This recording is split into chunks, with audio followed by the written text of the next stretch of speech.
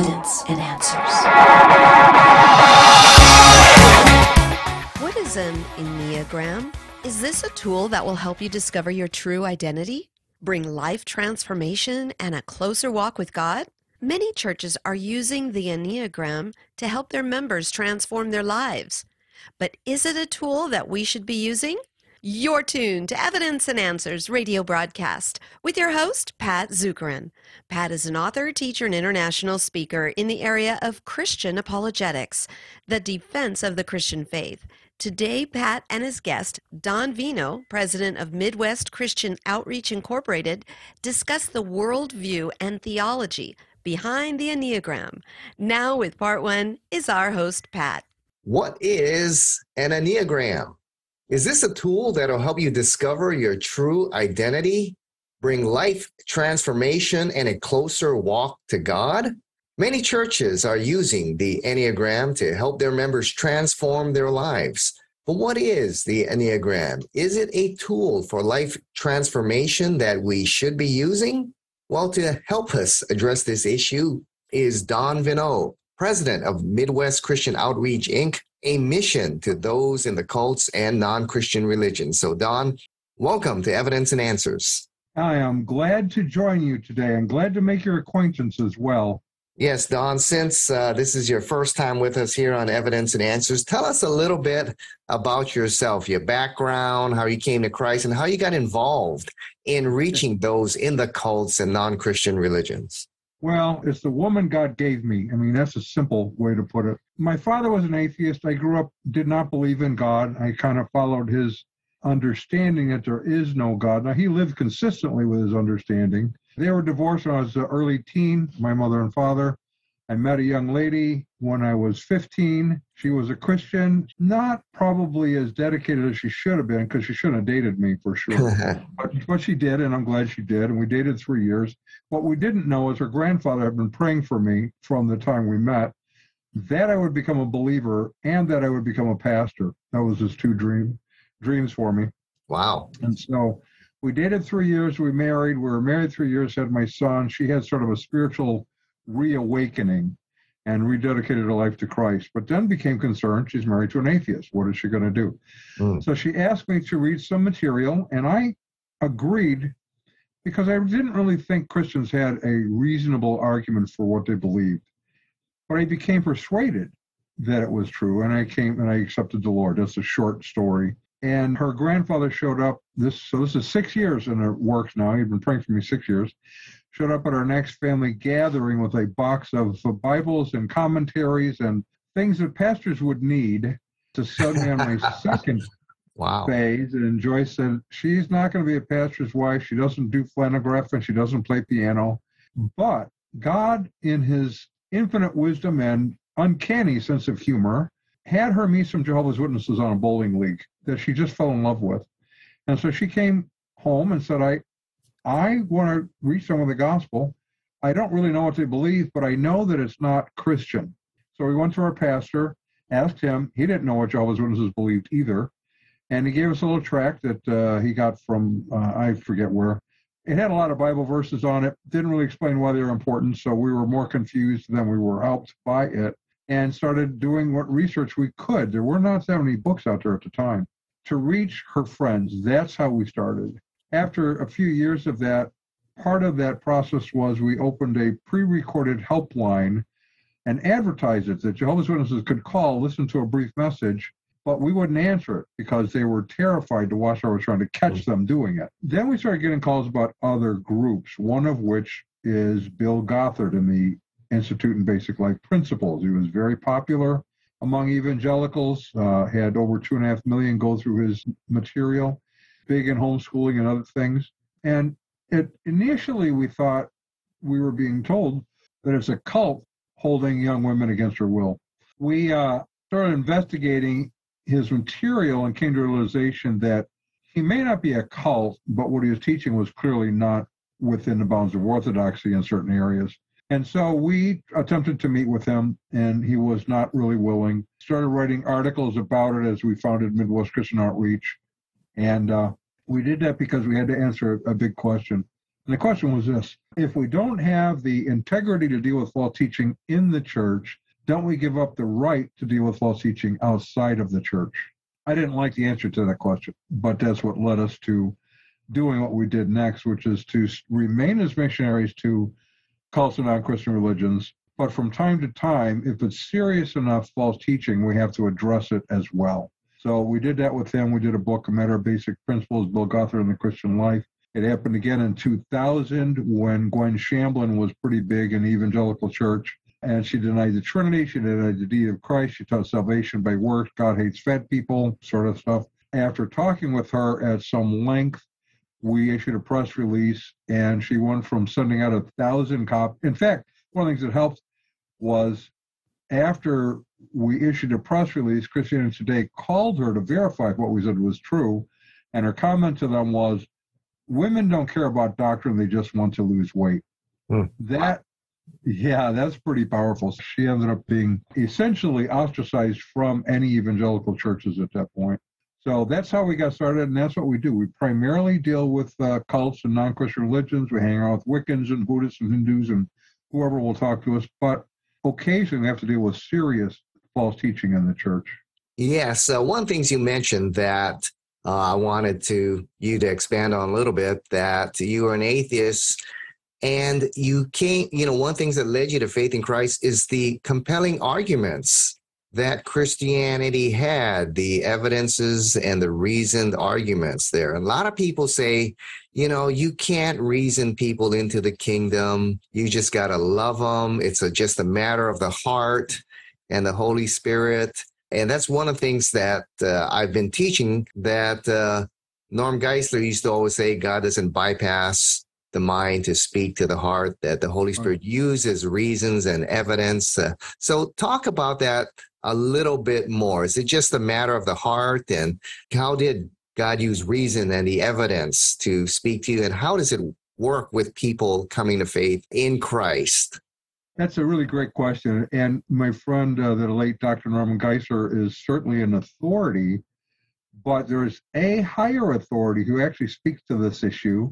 When asked the question, what is the greatest commandment? And he said, to love the Lord your God with all your heart, all your soul, and with all your mind. So the mind is clearly part of the process of belief and coming to the faith.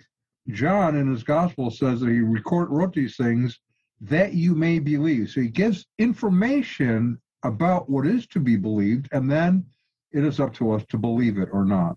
So the mind must be engaged. For me, it was this. Number one, could I know that God doesn't exist? And I can't. I realized I couldn't do that. And so I had to change my view from atheism, God doesn't exist, to agnosticism, I don't know if God exists. I was an ornery atheist initially. I don't know if God exists, and you don't either. To an ordinary atheist, I don't know if God exists, but I'm open to information.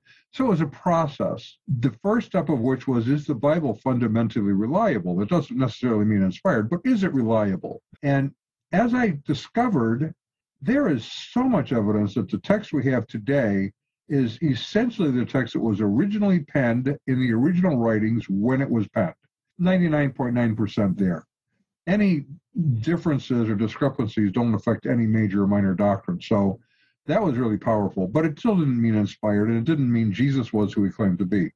For that was the resurrection, which then persuaded me of two things. The resurrection, there's strong evidence for it. We know what the early Christians believed. We know what they claimed. We know what outside sources, non-Christian, affirmed that they believed and claimed. So they clearly believed in the resurrection. There's strong evidence that the resurrection actually did occur. That's number one. Number two, the one who was resurrected claimed he would resurrect himself and then did. That individual, Jesus Christ, who said he would raise himself from the dead and then did raise himself from the dead, also believed the scriptures were inspired. So now my choice was pretty easy. Do I believe someone living today who denies the Bible is even reliable, or do I believe someone who not only affirms its reliability, but its inspiration, I think, and raised himself from the dead? I think I'll go with him. So it was information. Now, the late Jan Moskowitz, the co-founder of Jews for Jesus, would often come to our apologetics conferences, and I would have him speak. And he would get up in a room of 300 apologists, he would say this: I don't like apologists, he would say, because they think if you give a reasonable answer, someone will believe. But faith is an act of the will, not a function of information. So what is he saying? What he's saying is faith is something we choose to exercise, we choose to believe. But it is not devoid of information, it is based on information. So information alone, you're not going to be saved. You have to choose. But it is both. It's an act of the will, it's your heart, and it is your mind.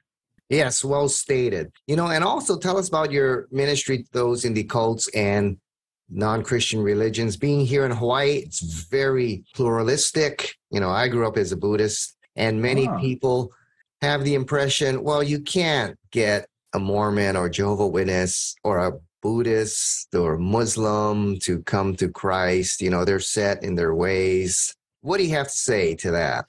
I have to say, you're right. I can't get anyone to do anything. But that doesn't mean that God can't use me in spite of myself. So it is God who changes a person. It isn't me. We are simply seed planters and waterers. That's what we do. And occasionally, if we're really fortunate, we get to be there when the delivery of the baby comes and they are born again. And I get to be part of that. What I do say, because I have something that I call the silver bullet syndrome. I get phone calls and emails every day, someone saying, I have a friend, a relative, someone I met at work that is name it, Jehovah's Witness, a Mormon, a Buddhist, a Hindu, a Wiccan. What verse do I give them to get them out? And I say, there is no verse that gets them out. It just doesn't exist. God uses his word the way he wants. You have to ask a fundamental question. Why are they what they are?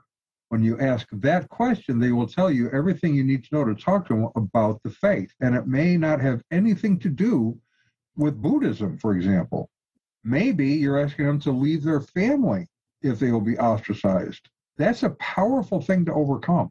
Maybe it is because, I don't know, let's say because they want the world to be a more peaceful place. Yeah, I want the world to be a more peaceful place as well. But how does Buddhism offer you that? Well, Buddhism, I had Buddhists tell me, it teaches us to live peacefully. I look at nature and I see it's peaceful. And I say, okay, well, let me ask you a question. Maybe you can help me understand this, because I look at nature too. I watch these nature films, Wild Planet and so forth. And what I see is nature doesn't teach me to be peaceful. It teaches me that it is a vicious world that we live in. We have a lion chasing a gazelle to eat it for lunch, and we have the monkeys hiding in the trees because they don't want to be dessert. How do we find this peace? Now they have to start grappling with how the world really is, and we can move them to the gospel one step at a time. Yes, very well stated. You can tell, folks, that Don has a lot of experience in evangelism to those in the cults and the different world religions. Now, Don, we're talking about the Enneagram today. First of all, what is an Enneagram and what caused you to take interest in this subject? Well, the Enneagram, just superficially, is just a geometric figure. It's a circle with three sort of triangles in it. One triangle and two others that are triangles but with open ends that intersect with each other. These three figures inside the circle intersect at 9 points on the circle. That is what the Enneagram is. That's all it is. It isn't any more or less than that. Now, many today within the evangelical church are under the impression that it's a spiritual tool. And if you ask the, quote, Enneagram masters if it's a psychological tool, most of them will say no, because it really doesn't qualify as a psychological tool. And it is to tell you things about your personality to get you to an understanding of yourself and God. So it is a spiritual tool, but is it a Christian tool? It really was developed in around 1915 by a mystic by the name of George Gurdjieff. Now, when he drew it, he claimed that it explained everything in the cosmos, and he used numbers to do that. And the numbers are 1 through 9 in different arrangements. And it would explain everything in the whole cosmos according to him. But he's a mystic, so that's what he's trying to do. More recently, it has been claimed that it's a spiritual tool that goes back to the 4th century. It isn't. It didn't exist before 1915. Nobody used it as a spiritual tool. Even in 1915, it was used for other kinds of things. So that's its origins. It's not ancient. It's not Christian. It has no roots in the Christian church anywhere. And we talk about that in our book, Richard Rohr and the Enneagram Secret. We also have, if they go to our YouTube channel, a series of 10 workshops that we did in an online conference dealing with various aspects of the Enneagram. And we have several, Dr. Doug Rothheis, Dr. Ren Cherry, Dr. Ron Huggins, and others that deal with specific areas of the Enneagram and its claims. So it moved kind of from there in 1915, just hung around really in mystic and occult circles at that point. Wasn't even thought of by Christians at all. Around the 1960s, you have a young guy by the name of Oscar Ichazo, Bolivian born, New Ager, we would call him today, who kind of picked it up and started dabbling with it. And the claim is that he was in contact with two spirit beings and was in a 7-day trance with these spirit beings, who then revealed information to him.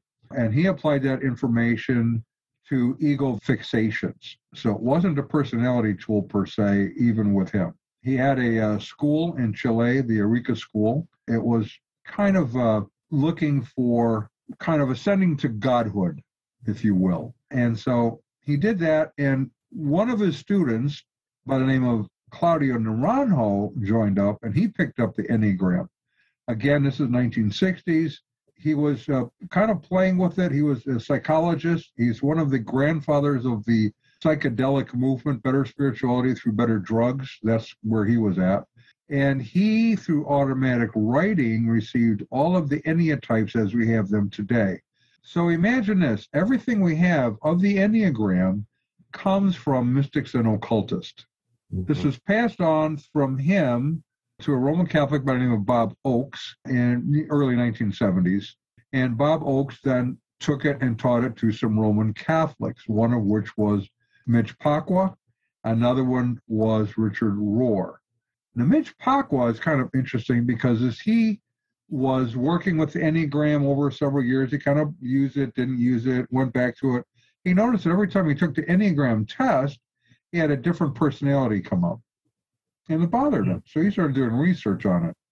And in 1992, he came out with a book called Catholics and the New Age, How Good People Are Being Drawn into Jungian Psychology, the Enneagram, and the Age of Aquarius.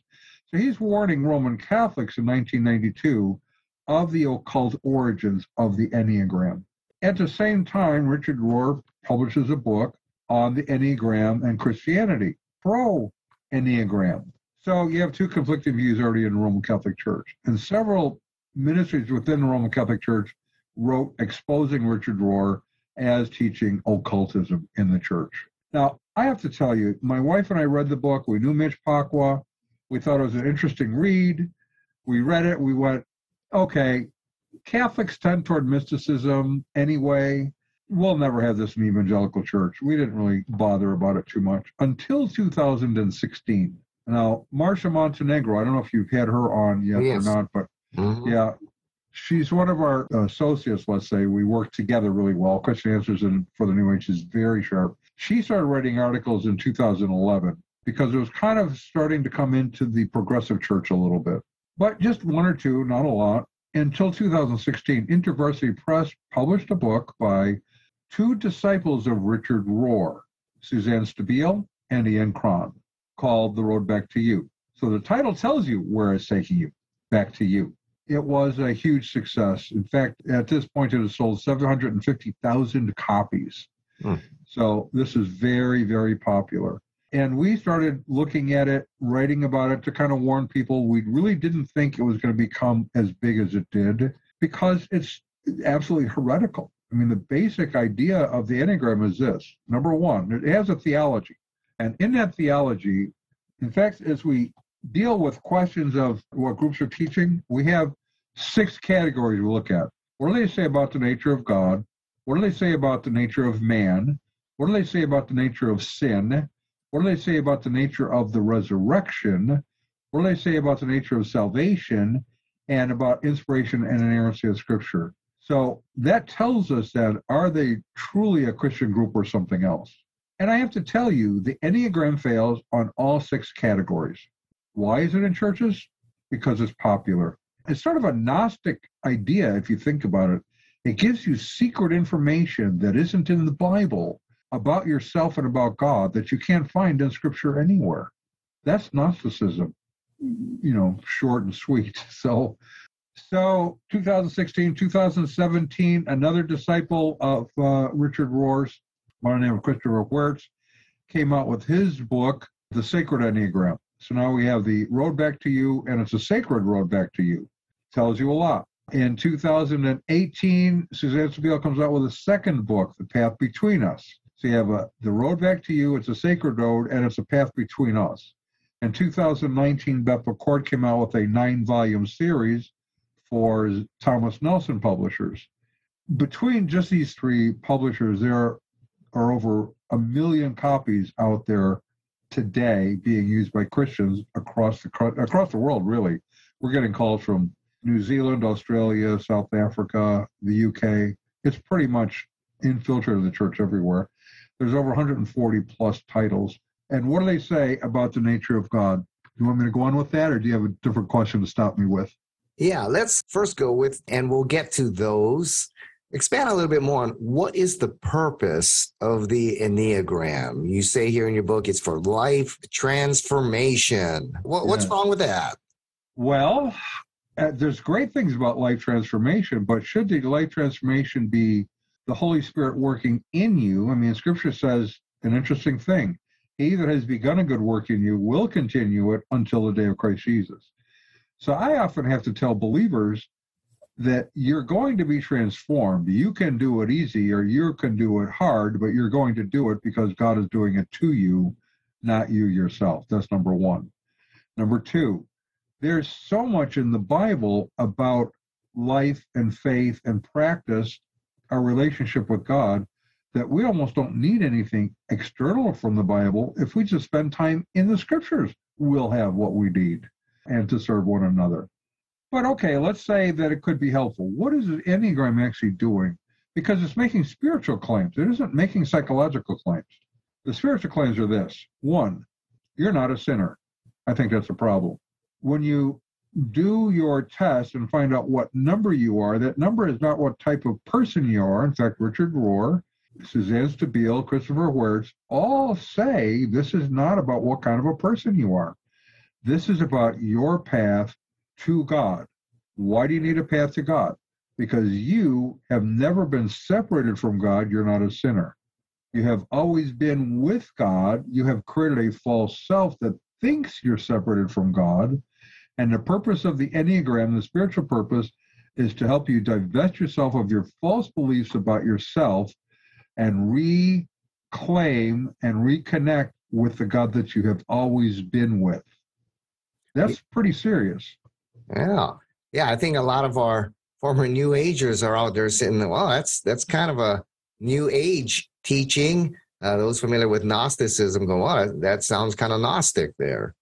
It is Gnostic. That's exactly what it is.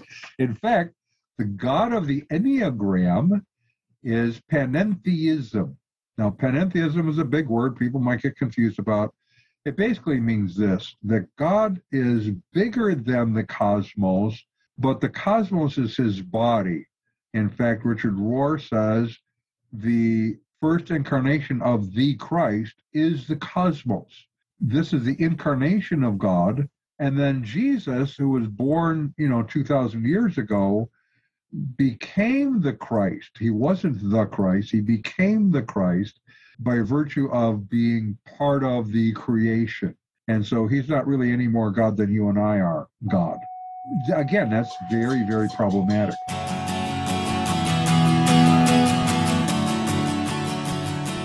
That's all the time we have for today. Thank you for joining us here on Evidence and Answers radio broadcast.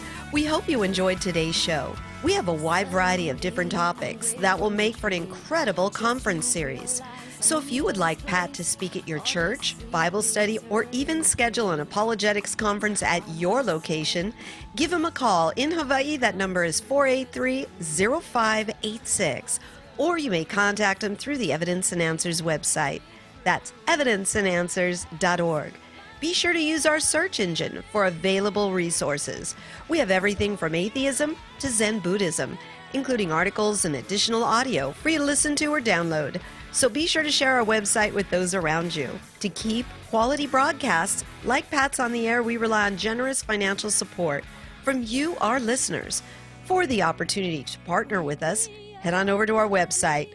That's evidenceandanswers.org, and you may do so right there online. Evidence and Answers would like to thank one of our sponsors, the Honolulu Christian Church. If you don't have a home church and are looking for a great place to connect and grow in Christ, check out the Honolulu Christian Church. For service times, log on at honoluluchristian.org. Join us again next time on the air or online as we provide compelling reasons for faith in Christ. That's Evidence and Answers with Pat Zukeran.